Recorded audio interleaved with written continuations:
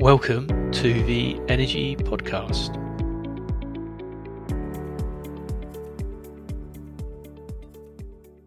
Welcome everyone to our first podcast of the year of 2020. So welcome. It's Chris Smith speaking here, Chief Commercial Officer for Renewable Exchange, and I'm joined as ever by Lars Weber here, partner for business development at Yggdrasil.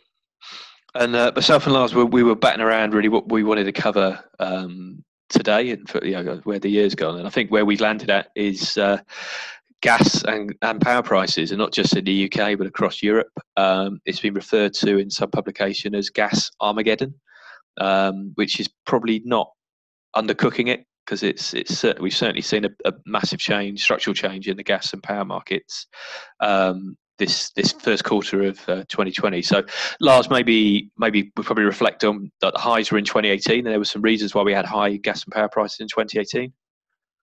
Yeah. So when we were in 2018, we had not that much capacity left. We needed to have all the gas running.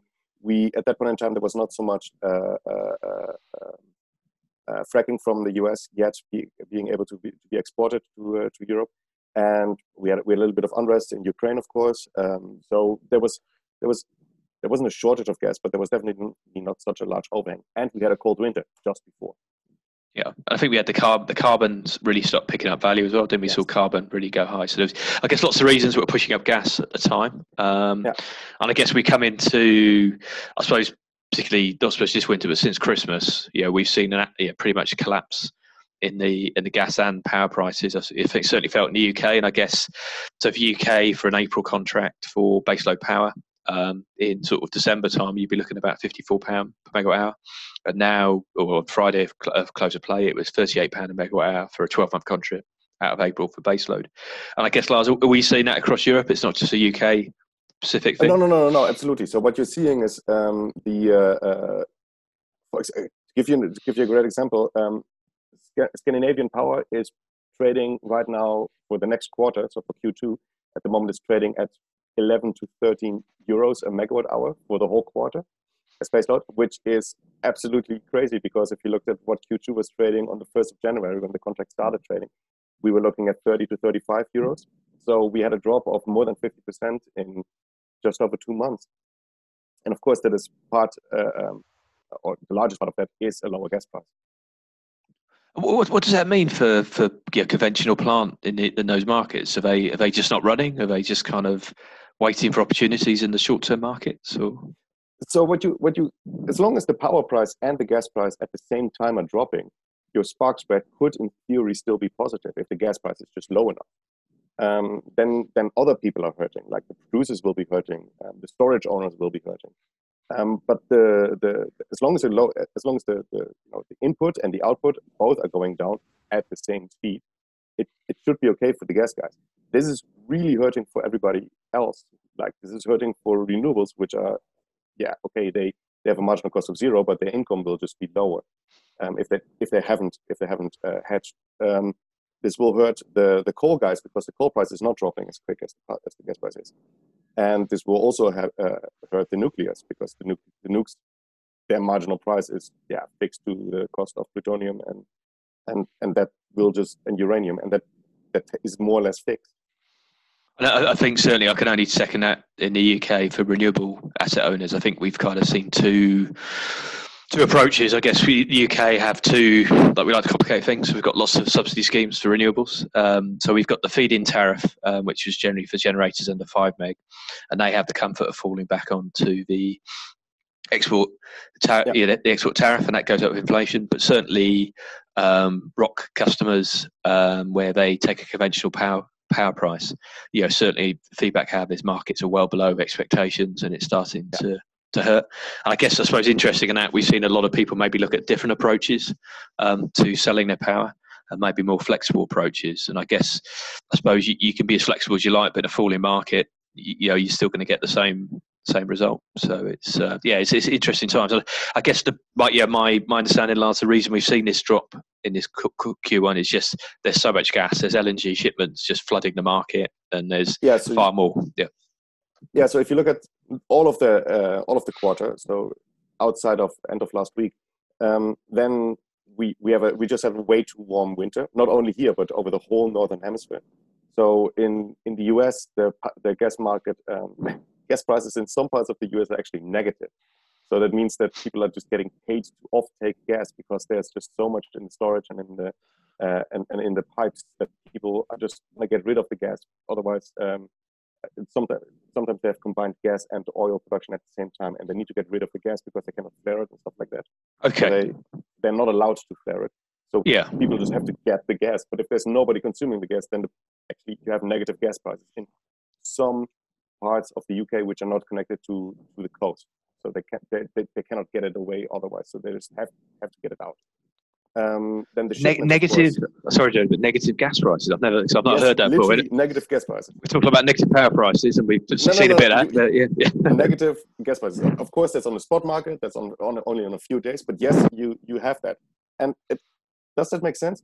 Maybe, because if you're not allowed to flare it, and if you have to store it, then you have to cover, of course, the cost of storage for that until people need more gas again. So basically what you do is you say, okay, even if I give this gas for free to people when they're using it, let's say next October, I still have to pay for the storage until next October. Therefore, I need to pay people for that storage. And then you get a negative gas price. And that's what you see in the middle states in the Dakotas, for example, where there's a lot of fracking going on. I guess what we were talking before we came on the podcast, but we've also seen a massive drop in gas prices on Friday. So this Friday, oil prices dropped by 11% on one day, which is the largest single day drop since financial crisis or something like that. Like really big drop. And the drop is basically that we still have this problem of overproduction. We have this uncertainty in the market because of the virus scarcity. But the big thing that triggered this was that both Russia and the OPEC have stated that they will not further cut down on production. And if both parties are stating, okay, we're not going to cut down, and in the US it's driven by financial companies which are not part of OPEC or something, that they will just produce because they have to get rid. They have their rigs up and running. They just have to get rid of their oil and their gas.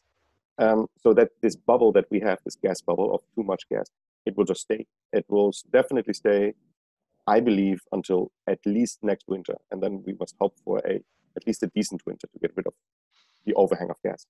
No, I suppose before we kind of move on, but we've been hoping for cold winters for a little while now, and I guess the UK, the last sort of cold bits we had in the UK were outside of kind of winter. They were in the kind of March time, so it feels like there's kind of a fundamental flaw in the market then, that if we don't have a cold winter, we're going to have this kind of continued issue of oversupply. So I guess in a kind of business point of view, if oversupply, very low prices, doesn't feel like it works for a producer of energy. So who's winning at the moment? I suppose who?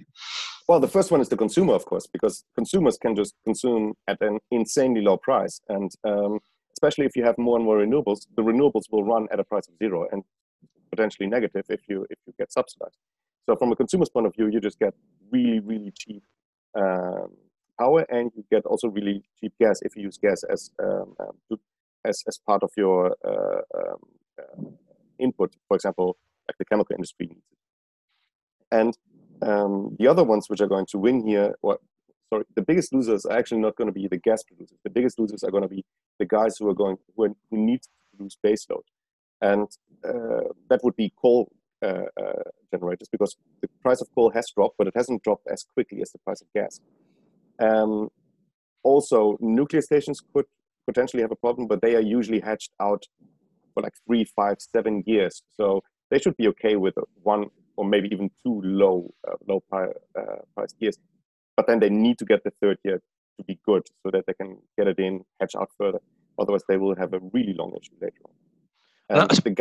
Yes? I was going to say, that's quite interesting. So I suppose in a positive light, if it's moving coal off the system quicker, from a decarbonising point of view, that's a very good thing. But I guess nuclear, that's not such a good thing, because you just can't close down a nuclear power plant, can you? That kind of has lots of other ramifications from a kind of safety.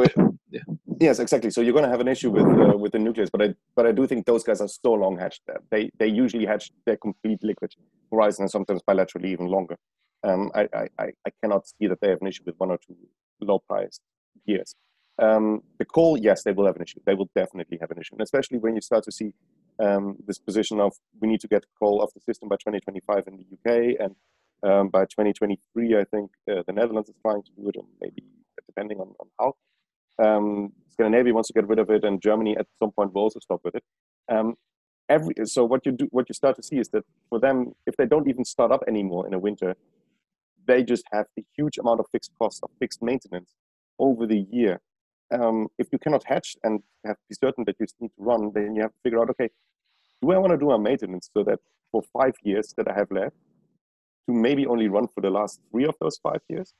And then it goes really quickly down where you just say, okay, maybe this is not a good bet, and then the coal could just come off the system a lot quicker than expected. Okay, I think so. I guess really interesting. I guess certainly from a Renew Exchange perspective, we regularly update on the market, as do with your business. But I think it's very much. It feels like this isn't something that's going to kind of correct itself in the near term, is it? I think we're probably looking at low gas prices for release of summer. I'd probably say, without obviously not much up to predict, but that feels like a.